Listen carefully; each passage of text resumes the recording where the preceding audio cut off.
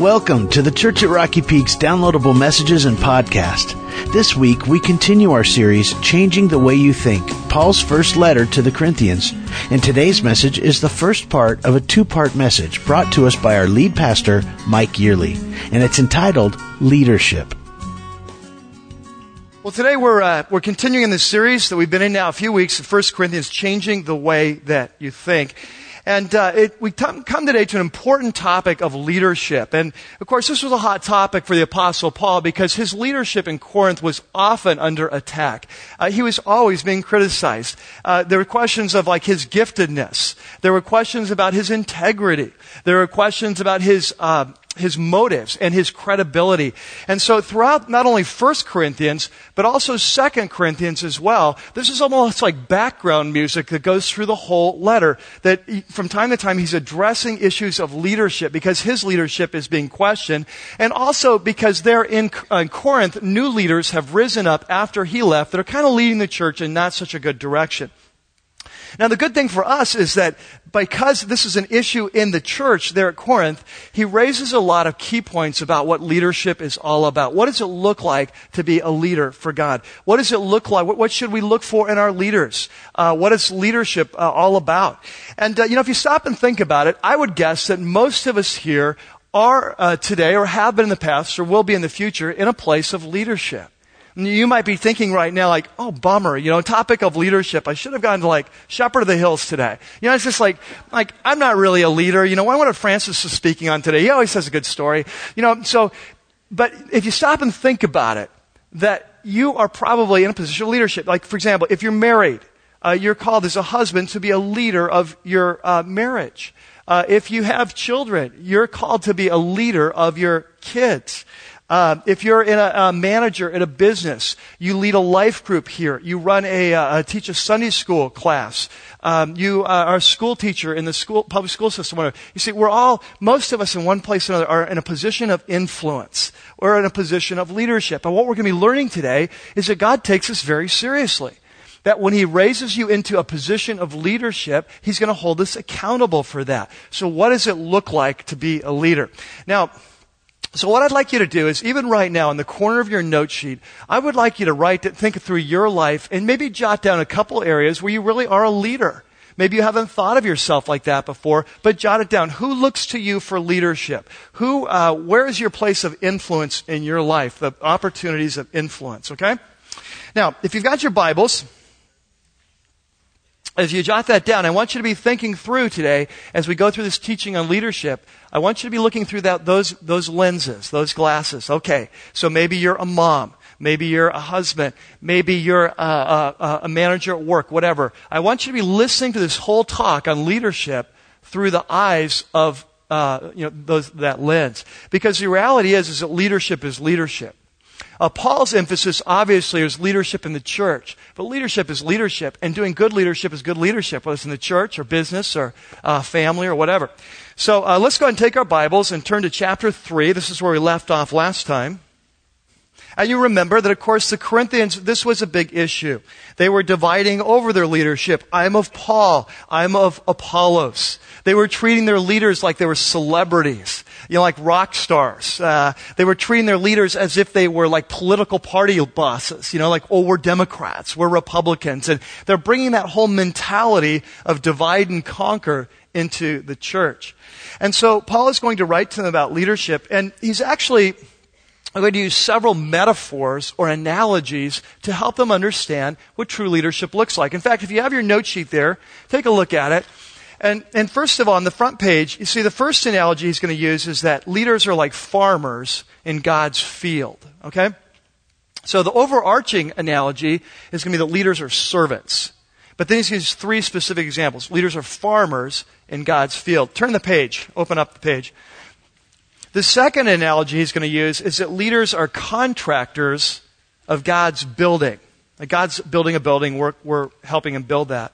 The third analogy is that leaders are caretakers of God's temple. And then the final section of chapter 3 It's called Leadership Change the Way You Think. And he just wants to kind of address the whole way we think of this issue of leadership. And so this week and the next message, chapter 3, Paul's going to address these issues of leadership in chapter 3 and 4. Today we're going to jump into 3. Next message on leadership we'll do chapter 4. Okay? So let's take our Bibles. We'll pick it up at verse 3. Paul says, you're still worldly. In other words, you're still thinking like your culture around you. And skip down to verse 4. For when one says, I follow Paul, and another says, I follow Apollos, as if your leaders are competitive, you see, are you not mere men? You're approaching leadership in the church just like the culture approaches leadership in the world, divide and conquer. Verse 5. So now he goes into this first section there on leaders as farmhands. And he says, what after all is Apollos? What is Paul? How should we think about leaders? He says, well, the bottom line is they're only servants. Okay? So that's his first analogy, that leaders are servants. This is the overarching analogy that we'll be coming back to over and over again today. And he says, they're servants through whom you came to believe. There's like one fly in the whole place, and he just loves me. Look at this. It's like, whatever. I knew I should have washed this shirt. Okay. So, be gone. It's like Beelzebub, Lord of the Flies. No, okay, whatever. One of the names for Satan. We just got rid of him. Okay, so verse 5, as we were saying, what after all is Apollos? What is Paul? Hey, they're only servants through whom you came to believe. And catch this, as the Lord has assigned to each his task. We'll come back to this several times today. But when you're in a position of leadership, it's all about service and it's all about the assignment. Okay?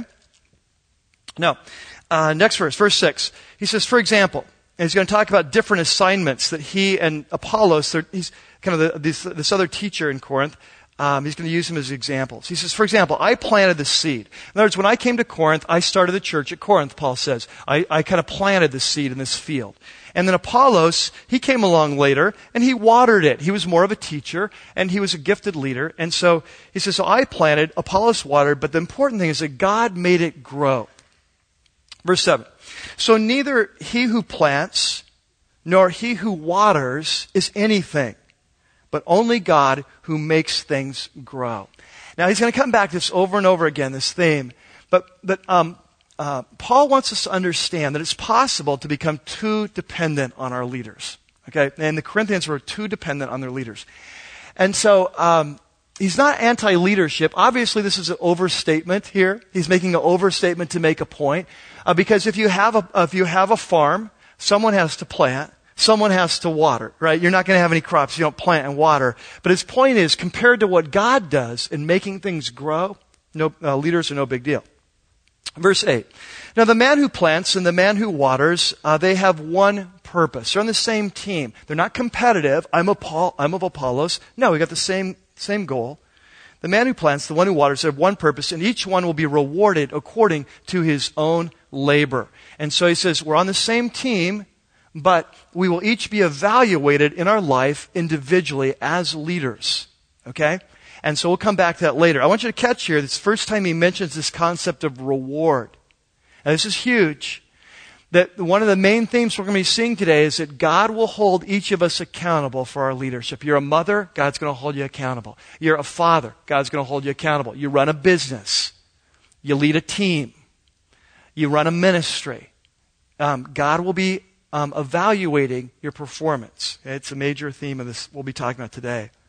Verse 9, for we are God's fellow workers, but you are God's field. You're the farm, and you're God's building. And so now he introduces a second metaphor. So the first metaphor is that leaders are servants. They're like farmhands in God's field. We plant, we water, God gives the growth. The second analogy, if you want to turn the page, is that as leaders, we are God's contractors. We're his builders. And so at the end of verse 9, he introduces his second analogy about God's building. And in verse 10, he launches in, by the grace God has given me. One of the things we'll see today is when God calls us to a position of leadership, he never calls us to lead without equipping us to lead well. He graces us. And Paul says, God has graced me to be an apostle, to lead. By the grace God has given me, I laid a foundation as an expert builder. So he says, I took it very seriously. Now someone else is building on it. Other leaders have come into Corinth, and they're building on his foundation. But each one should be careful on how he builds. Okay? So he says, when you're in leadership, be very careful. Take the job seriously. And he gives some examples. For no one can lay any foundation other than the one already laid. Remember, the Corinthians were playing, remember we talked about this a couple weeks ago? We were tempted to play the Jesus Plus game. And so it's like, Jesus is good, but to really grow up spiritually, we need something else. We're going to play the Jesus Plus game. Well, here's what he's saying. He's saying, hey, as you build in Corinth, as you leaders arise, as you lead the church there, he says, keep the foundation of Jesus and his ways. Keep that the same. Don't mess with the foundation. You see, that your whole building will get off. Verse 12, if any man builds on this foundation using gold and silver and costly stones, so you put expensive work into it, or you put inexpensive wood, hay, and straw, his work will be shown for what it is, because the day will bring it to light. The day is talking about the day of the Lord, when Jesus comes back. He says, when you build in your life, when you're in a place of leadership, take it seriously. Use gold, silver, precious stones. Do your job well. Take it seriously. Don't just go out and buy cheap materials in your leadership, just a hit and a miss. Don't do the wood, hay, and stubble, because it's going to be evaluated. Now, how's it evaluated? Well, in the ancient world, the way a building was evaluated, its craftsmanship was fire. How does it stand up to fire? And he says when Jesus comes back, he's going to evaluate our leadership with fire.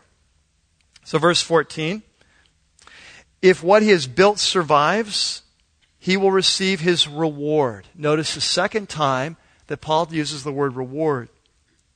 But if it's burned up, he will suffer loss. He himself will be saved, but only as one escaping through the flames. Let me ask, have any of you ever had your house burned down, or you've known someone who's had their house burned down? Let me show of hands. Okay, quite a few. Yeah, we're up here in fire country. I've had friends whose house is burned down. And they always have a real mixture of feelings about this. On the one hand, they're so thankful that they weren't burned in the fire. They're so thankful that they escaped the fire in time. But they're devastated that their life's work and memories and all that has been lost in the fire. And so there's this mixture of, wow, I'm so glad that I was saved, but I'm so devastated we lost everything, right? And so Paul says that in our lives, when God puts us in a place of leadership and we do a poor job, we will be saved. Jesus is not going to come to you and say, you did a poor job of leadership, you're losing your salvation. He says, but on that day, you are going to be devastated because your life that could have accounted and amounted to so much has amounted to so little. You see? So that's the second analogy, that we're servants. We're like farmers in the field. We're like contractors on the job. Build well. But the third analogy then comes the next verse. We're like caretakers of the temple. Verse 16. Do you not know that you yourselves are God's temple? Now, of course, in Corinth, they had all kinds of temples, didn't they? They had temples to Aphrodite. They had temples to Apollo. They had temples to Poseidon. All kinds of temples. Of course, the Jewish believers in the church, they knew about the temple in Jerusalem, a place where God would meet with them and dwell with them. But Paul says in this new era, since Jesus has come, God doesn't reside in buildings. We need buildings to meet in. I'm thankful for this building, but there's something holy about this building. What's special is you. See, you are the church of Jesus. You are the temple of God. He resides in our lives once we give our life to Him. He says, don't you know that you, the church of Corinth, he says, you are God's temple. And God's Spirit lives in you. And therefore, take your job seriously, because if anyone destroys God's temple, God will destroy him. He says, you leaders in Corinth, take your job seriously, because you're leading God's church. His temple is sacred. You're that temple. Okay, so that's the third analogy. Now this last section, he just wants to end up, he's kind of with a wake-up call again. Hey, don't think like the culture. You're Christians now. You need to change your way of thinking, and especially in regards to leadership. So he says in verse 18, do not deceive yourselves. If any one of you thinks he's wise by the standards of this world, he needs to become a fool so that he can become truly wise. For the wisdom of this world, this culture, this age, it's foolishness in God's sight. And he quotes the Old Testament as it's written, God catches the wise in their craftiness. And again, another quote, the Lord knows that the thoughts of the wise are futile. And so he says, no more this boasting about men. Remember there, I'm of Paul, I'm of Apollos, separating. He says, no more boasting about men. That's crazy. All things are yours. Whether Paul or Apollos or Cephas, he's like, hey, they're all yours. You've come to Jesus. These are all gifts. It's not I'm of Paul, I'm of Apollos, I'm of Cephas, of Peter. He says they all belong to you. Just a little sidebar here. You know, we make this mistake in the Church of Jesus today, don't we? I mean, even here in Southern California, you know, sometimes it can be, I'm of John MacArthur. Oh, no, I'm of Chuck Smith, right? Oh, no, I'm of Rick Warren. Oh, no, I'm of R.C. Sproul. You see what I'm saying? And what we do is we think that we have to pick and choose as if, oh, if I'm of John MacArthur, then I can't be of Chuck Smith. You see, we have to pick and choose. And what Paul's saying is, you're crazy. These guys all belong to Jesus. They all belong to Jesus.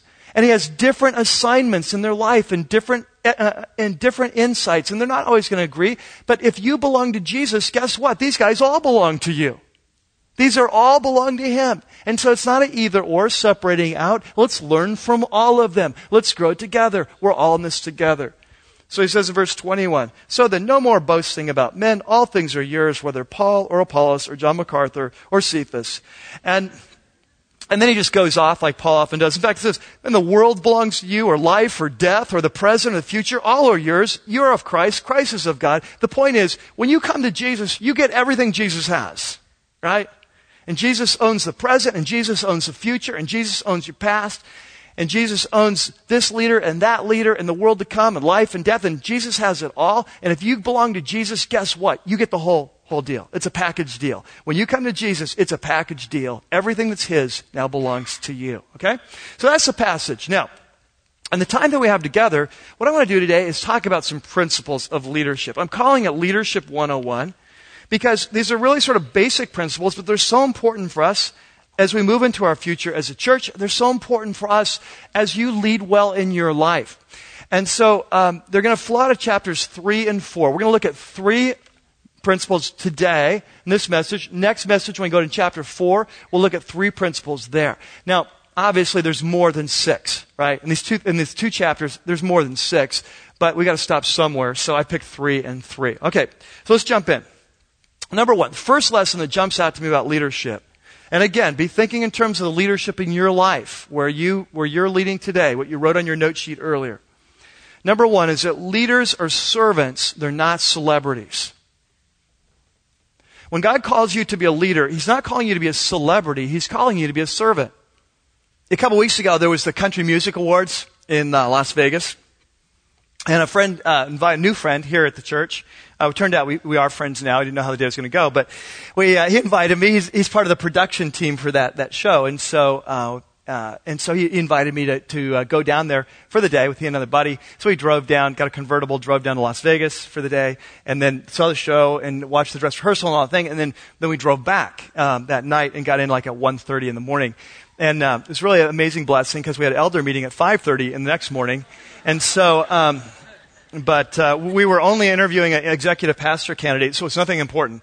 But anyway, so get home at 1:30, get up at 4:20. Bless the Lord for the elders. Anyway, so they're like, well, why are you in Las Vegas? You're our pastor. Anyway, that's another story.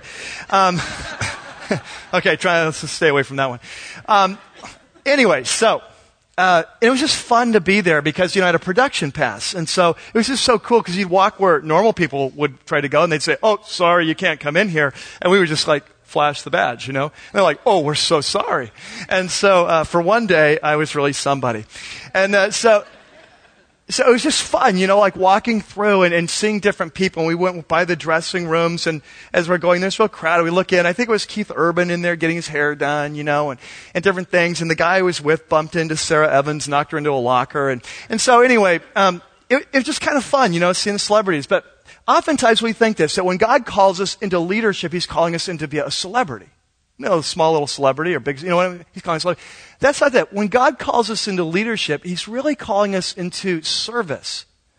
And it's all about serving him in the assignment he has. I want you to take your Bibles and look there at 1 Corinthians chapter 3 and verse 5. He says, what is Apollos? What are Paul? Now remember, to us, they're celebrities, right? This is the Apostle Paul. I mean, would you agree with me that's like a spiritual celebrity? We get to go hang out with the Apostle Paul today. I'll tell you what, I'm telling you, celebrity. But Paul says, no. What is Apollos? What is Paul? They're only servants. And then look what he says at the end of the verse, as the Lord has assigned to each his task. Now this is how we have to start an understanding of leadership, that when God calls us to be a leader, we have to understand he's calling us to be a servant. And our job is to find out what his assignment for us is in that place of leadership where he's placed us. So for example, I've got 2 daughters, a son-in-law. My job as a leader in their lives is to say, Jesus, what do you want to do in the life of my daughters? What do you want to do in the life of my son-in-law? And how can I help that happen? You see? That's what it means to be a leader. God, what do you want to do in the life of our church? What do you want to do in this life group? You own a business. God, what do you want to do in my business?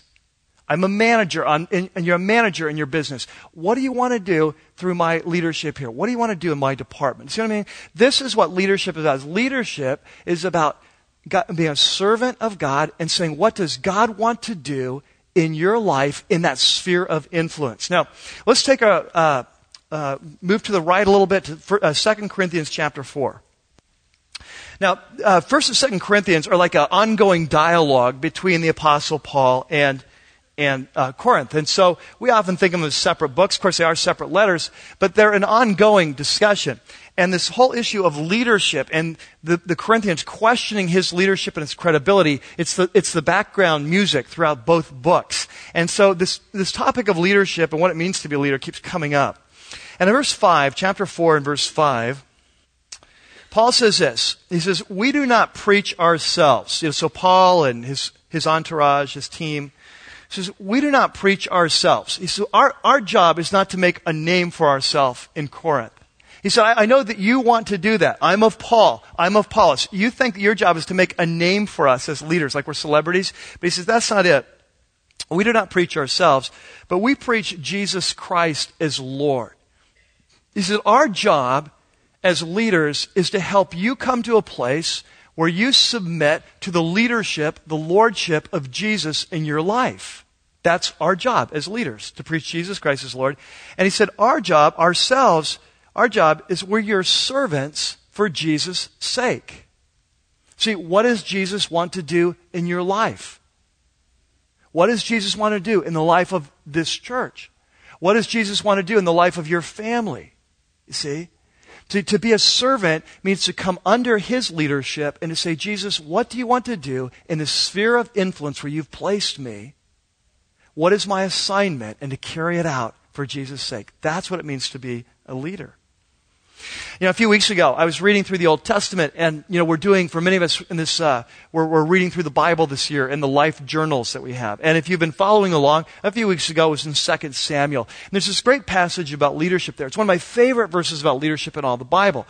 It's this time where David has now risen to power. He's got, God's given him the perks, the power, the privileges, influence. He's become a very powerful king.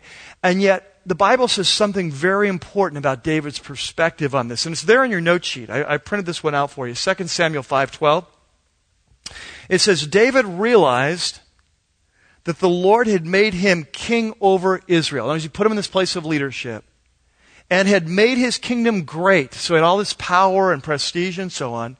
Why? So that David could be happy? No. For the sake of his people, Israel. You see that?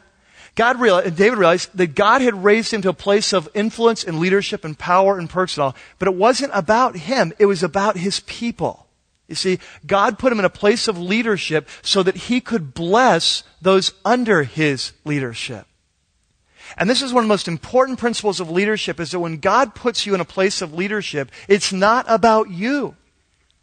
See, he puts you in a place of leadership for the sake of those who will follow. You see? And we get it opposite, don't we? The way the world looks at leadership is we rise to a place of leadership so we have the power, so we have the prestige, so we have the perks. And so we fight to get to the top so that everyone will serve us. I mean, after all, isn't that why we had kids? Right? And Paul comes along and goes, no, leadership is not about being a celebrity. Leadership is about service. And that's where we need to start. And as we build a foundation for our future here, and God's going to call many of you in this church to rise in leadership. Many of you are already leading, but there are some of you here that God has places of leadership for you in our future. That God is going to do amazing things for this church, and it's going to be through you. As God calls you to new levels of leadership. And as He calls you, it's so important that you remember and you embrace this, that leadership is not about being a celebrity. It's about being a servant, finding out what God wants to do, getting clear on your assignment, and then taking steps in that direction. Okay, number two.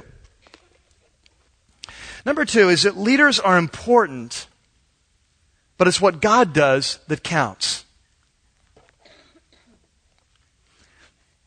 You see, the Corinthians, they had this view of leadership that their growth was dependent totally on their leaders. They were putting way too much stock in leadership. I'm a Paul, I'm a Apollos, I'm a Peter. Why? Because they were linking their future and their success to these leaders. That, hey, if Paul weren't here, I wouldn't be successful. I want to be of Paul. And Paul's coming along saying, no. These leaders aren't responsible for your growth. Yes, they have an important role to play in your life, but it's God who's in charge of your growth process. Let's not get these things mixed up. And so he makes this huge overstatement that, leaders aren't anything. It doesn't matter who plants or who waters. And obviously he doesn't believe that because you can't have a harvest without planting and watering. And beyond that, in the rest of his teaching, for example, Ephesians chapter 4, he says that God has given to the church certain kinds of leaders, apostles, prophets, evangelists, pastors, teachers. And he says, these leaders God has given to the church so that you can grow up and become like Jesus. And so, very clear. In Hebrews chapter 13, the author to the Hebrews, he writes and says that you are to obey your leaders and to submit to them, to their authority, because they have to answer before God for your growth. See? So leaders play a huge important role in our life. He's not anti-leadership, but what he wants them to catch is that there's a possibility for us to become too dependent on our leaders. To think, if God, if I didn't have this leader in my life, man, what would I do? It's like, hey, guess what? God's the one in charge of your growth. In fact, take your Bibles, turn to 1 Corinthians chapter 1. As Paul begins laying the groundwork for this teaching way back in the introduction, he knew this problem was happening, and so way back in the introduction, he starts laying the foundation for this teaching in chapter 1 and verse 8. Now remember, the Corinthians are like the poster children for messed up churches, right? They're like, dysfunctional church, welcome to Corinth, would you like to serve here? And so they've got every problem in the book almost. There's a couple that they missed, probably unintentionally. But in verse 8, so he's talking to this really messed up church, but he says, hey, look, he, meaning Jesus, the fly's back, he will keep you strong to the end. He says, Jesus will keep you strong to the end so that you will be blameless on the day of Jesus. I know you're all messed up in Corinth, but I just love you guys because God is working your life. And he says, you know what? Jesus is at work. He's going to keep on perfecting you until you get it all right. Till you work this thing out. And in verse 9, God who called you into fellowship with His Son, the guy who started this process in your life, He's faithful. He's going to keep working in your life. Paul wants them to understand that, yes, these leaders are important. Paul and Cephas, Apollos, yes, they're leader, but they're important. But God is the one responsible for your growth. Now, there's a couple mistakes that we need to avoid when we step into leadership. And so remember, you're leaders, right? You're moms and dads and husbands and wives and business leaders and ministry leaders. So there's a couple mistakes that we need to avoid when we step in based on this principle that it's God who does what really counts. Number one, and it's there in your note sheet. You can fill in the blanks. Number one. Here's mistake number one when you're in a place of leadership and when God blesses, okay? So you're leading and it's going well. You're raising your kids. They're coming out great. You're running a business. It's going, it's hitting on all cylinders. You're running a ministry. It's taking off. God's blessing. The first mistake we want to avoid is to take too much credit. This is mistake number one, is that I don't know if you've thought of this, but can you remember back to certain times in your life you're just stepping into leadership? Like, for example, let's say that you're married, and let's say that you're happily married, okay? If you're married and you're happily married, I would bet you that if you were Christians when you got married, you probably look back to the time when you got married, and there was a time when you were calling on God for His mercy. There was a time when you go, God, we're getting married. We don't know what we're doing. We don't want to have a divorce. We want to have a happy marriage. And so, God, we don't know what we're doing. Could you just help us out here, right? And you're calling on God, right? Just for His mercy, because you just feel so weak, right? For those of you who have children, do you remember when you had your first child and you felt so incompetent? What are we doing, God, would you just help me? You help me not to kill this child. Help me not to fall off on its head again. I remember once when, Lynn, I don't know, was it you that Alyssa fell off, or was it me? Remember she fell off? Wasn't you? Okay, I guess it was me. Okay. I couldn't really remember, probably a repressed memory. But I remember once when our daughter was about 6 months old, and I was changing her diaper, and she's on that little changing table right there, and I just turned around and did something for a second. I came back, she's face down on the floor. It's like, oh God, I hope I can kill her, And so you're like, you raise her up and she looks okay, and like, wow, I guess that's okay to drop kids. Like, it's like, because it worked out all right. Like, whoa, they're very resilient. I couldn't drop Lynn like that. She wouldn't be okay. It's just,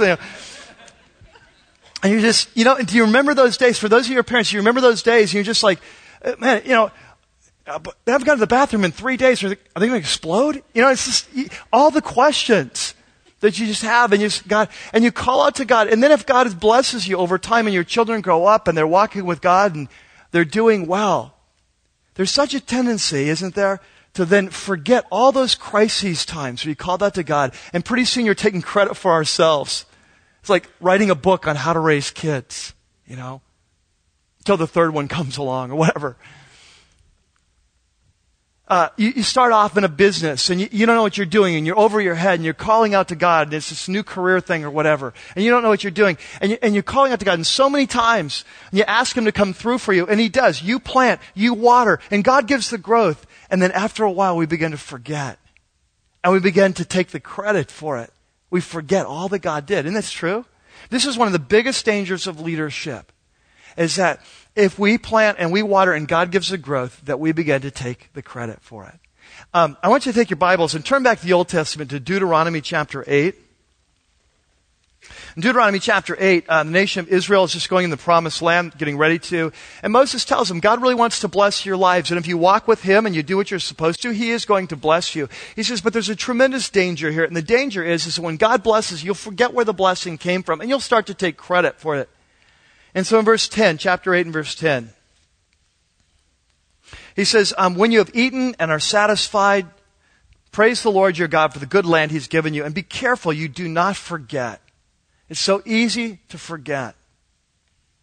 Verse 12, otherwise, when you eat and are satisfied, when you build fine houses and you settle down, and when your herds and flocks grow large and your silver and your gold increase and all you have is multiplied. So life's going great. You are on a roll. Life is going so well. He says, here's the danger, verse 14, that your heart will become what? Proud. See that? And you will forget the Lord your God. This is the danger.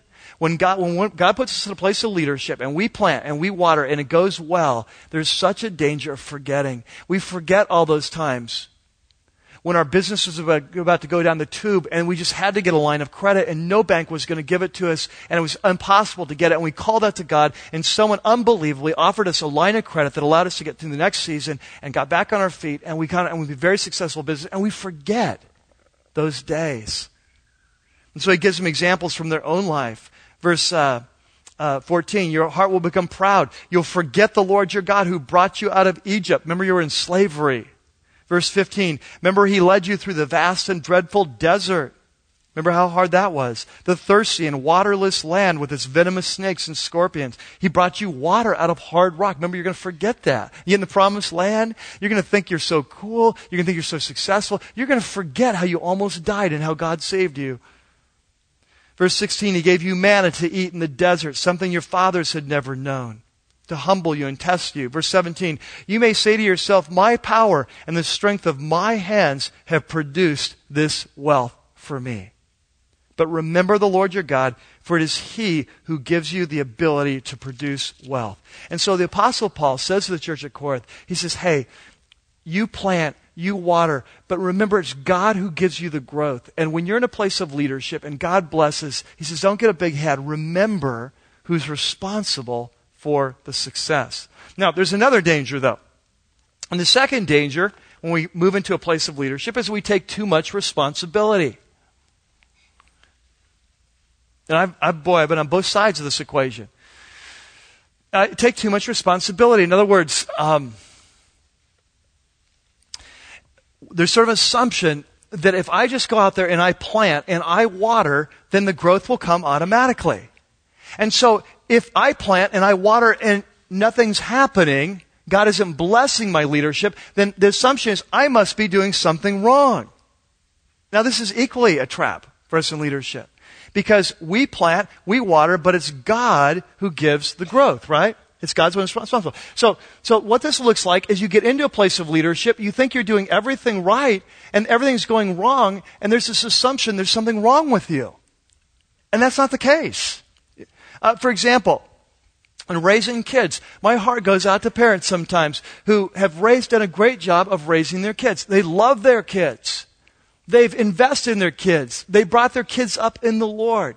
They've not been perfect, but they've been good parents. And maybe they have a couple of kids who are walking with the Lord, but they have one child who's like far from God, doesn't want anything to do with God, and the parents will beat themselves up saying, what did we do wrong?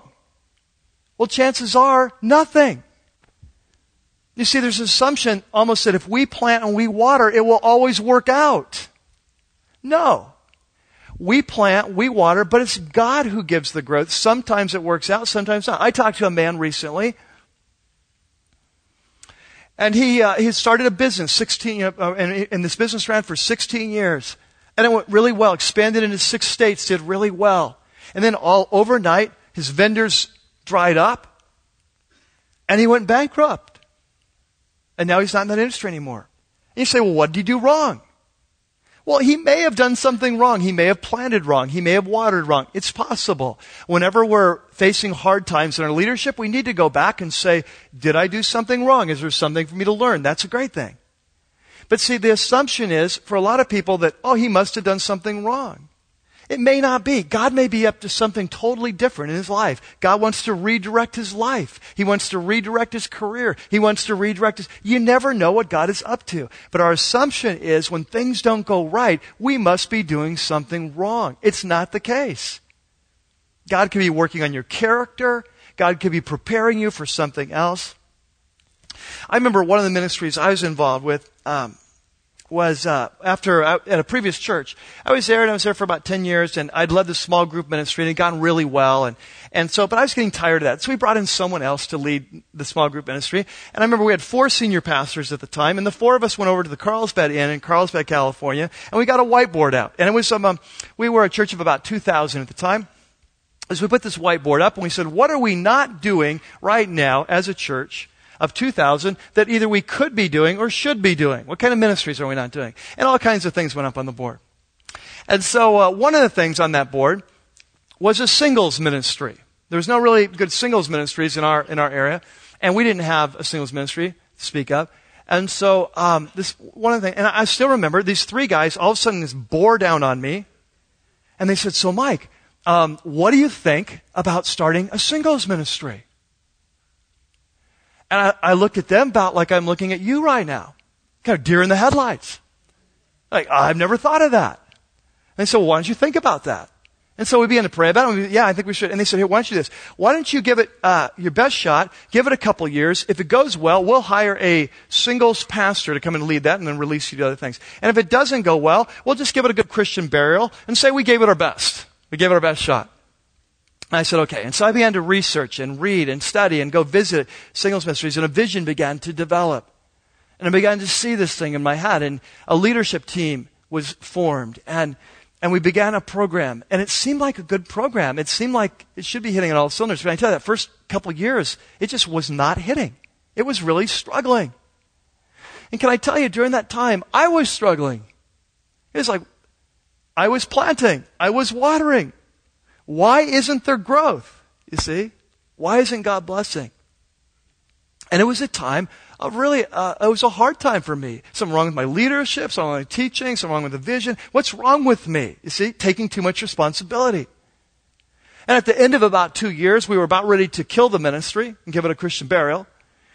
And about that point, we said, well, before we do that, let's try a couple things. And we tried a couple things, and all of a sudden it began to take off. And within a couple of years, it was like the largest singles ministry, as far as I know, in the state of California. Got really blessed. But you look back at that time, and now as you look back at it, you can say, okay, during that time, God was up to something. What was He doing?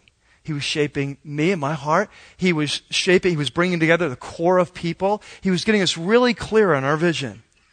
That no matter what, we weren't going to compromise our values. We were going to be a singles ministry. It was about being passionately in love with Jesus, about positive relationships, connecting Christians together, and that we were going to have high standards, and that we were not going to become a Christian meat market no matter what. That no matter what, that we would rather kill it than do something that would bring dishonor to the Lord. You know? And these things were being shaped during those 2 years, and God was building a foundation that later was going to build on. But did I know that during the time? I didn't have a clue. You see, and so what happens in our life is many times we can be midstream in God's process of leadership. And we wonder, what in the world is going on? Is there something wrong with me? We're taking too much responsibility. Let me tell you something. When God puts you in a place of leadership, all He asks you to do is to be faithful, to do your best, to serve Him, to carry out His assignment the best to your ability. Just be faithful, and then you trust God for the results. So the results, the growth, that's up to Him. Okay, so that's the second principle. Leaders are important, but it's what God does that really counts. And number 3. The third principle is that leaders are accountable, so take it seriously. Leaders are accountable, so take your leadership seriously. This is one of the principles that jumps out at me from this passage all the way through. It's this concept of reward. That God, when He puts us in a place of leadership, that He is going to evaluate our leadership. He's going to hold us accountable. For example, take your Bibles and look at 1 Corinthians 3:8. It says, the man who plants and the man who waters have one purpose. In other words, Paul, Apollos, different leaders, we're all on the same team. We're all trying to help people grow. But he says each one will be rewarded according to his own labor. So when God puts you in a place of leadership, He's going to be holding you accountable for your leadership.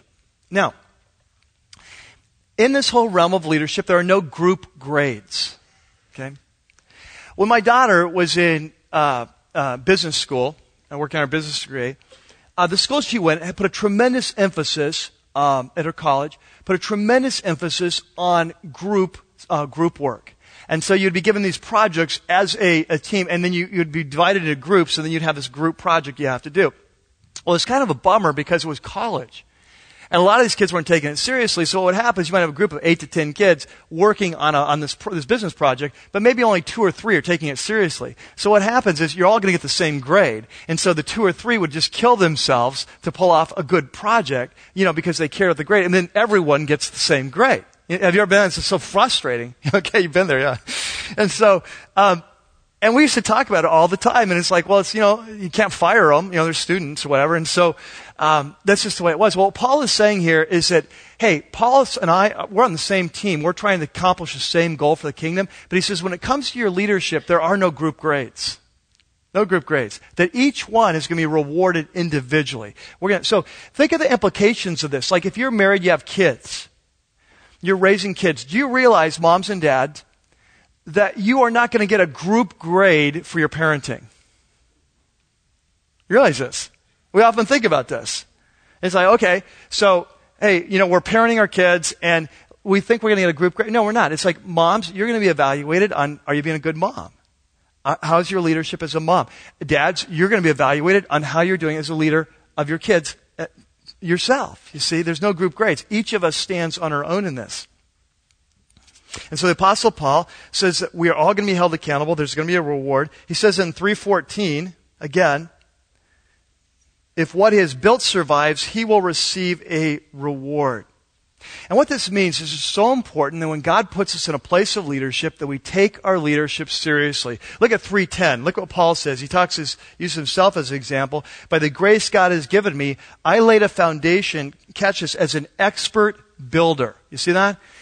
Paul was taking his leadership seriously. He's not messing around. He says, hey, God's given me a task. He's given me an assignment. I want to be an expert builder.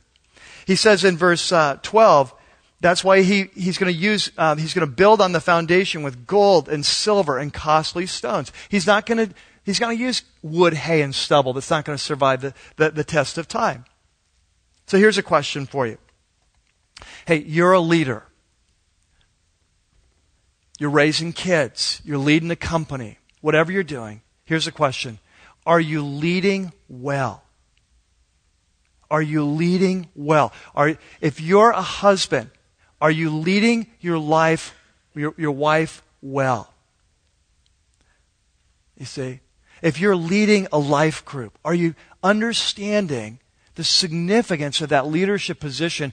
Are you leading well? Or is it a hit and a miss the night, kind of on the way home from work? It's like, oh, I got that meeting. I'll look at the notes real quick. You see? A wood, hay, and stubble. You're teaching kids in the Sunday school. You're running a department at work. Are you leading well? Is it gold and silver and precious stones you're investing in your leadership and people you lead? Or is it hit and miss, the wood, hay, and stubble?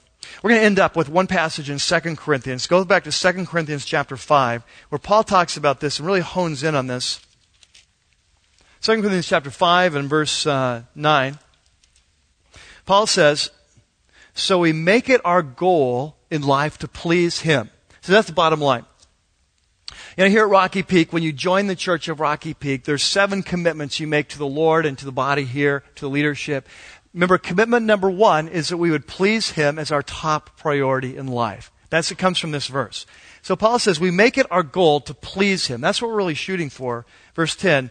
Why? Because we all must appear before the judgment seat of Christ, that each one of us may receive what is due him for things done while in the body, whether good or bad. He says, we make it our goal in life to please Him every day, to live our life to please. Why? Because we understand that we're going to be evaluated. We're going to be held accountable. We're going to have to stand before Him. And on that day, all that's going to matter is whether we've lived the way He wants us to and whether we're pleasing Him. And so we're going to live every day in light of that day. Now, of course, this is true in all of life. It's true that, whether we do, where we handle our marriages or finances or, our personal purity or whatever. It's like this is true of all of life. But today, the passage in 1 Corinthians 3 that we've been studying, the emphasis is on leadership. He says, when God puts you in a place of leadership at the end of your life, when Jesus comes back on that day, He says, then you're going to be evaluated. Your leadership is going to be evaluated. And you want to make sure that it passes the test so God can reward you. You don't want it to be a day when you lose everything. You make it into heaven, but you have no reward. He says you want to be in a place where God can reward you. So this lesson that we've talked about before, that's a huge lesson in the New Testament, that this life is all about the next life. You see? And the Apostle Paul says, when God puts you in a place of leadership, lead well. Take it seriously. God will be with you. He'll help you. But do your best. Be faithful, because one day that leadership will be evaluated. And you want to make sure that you're ready for the reward. Let's pray together. Father, thank you for this day that we can study your word, Lord. And thank you for this amazing word that you've given us. God, we just would not have a clue about leadership if it wasn't for your word. That comes and says to us, hey, it's not about being a celebrity. It's about being a servant. Hey, and take it seriously, but remember it's what I do that really counts. And do a good job, because you'll be held accountable. I want to reward you. And Lord, we just pray that in our leadership, whatever role you've put us in, that we would lead well, and that we please you in all things. We pray this in your name. Amen. Lord, amen. We just give our praise to you today, Lord. We thank you for who you are.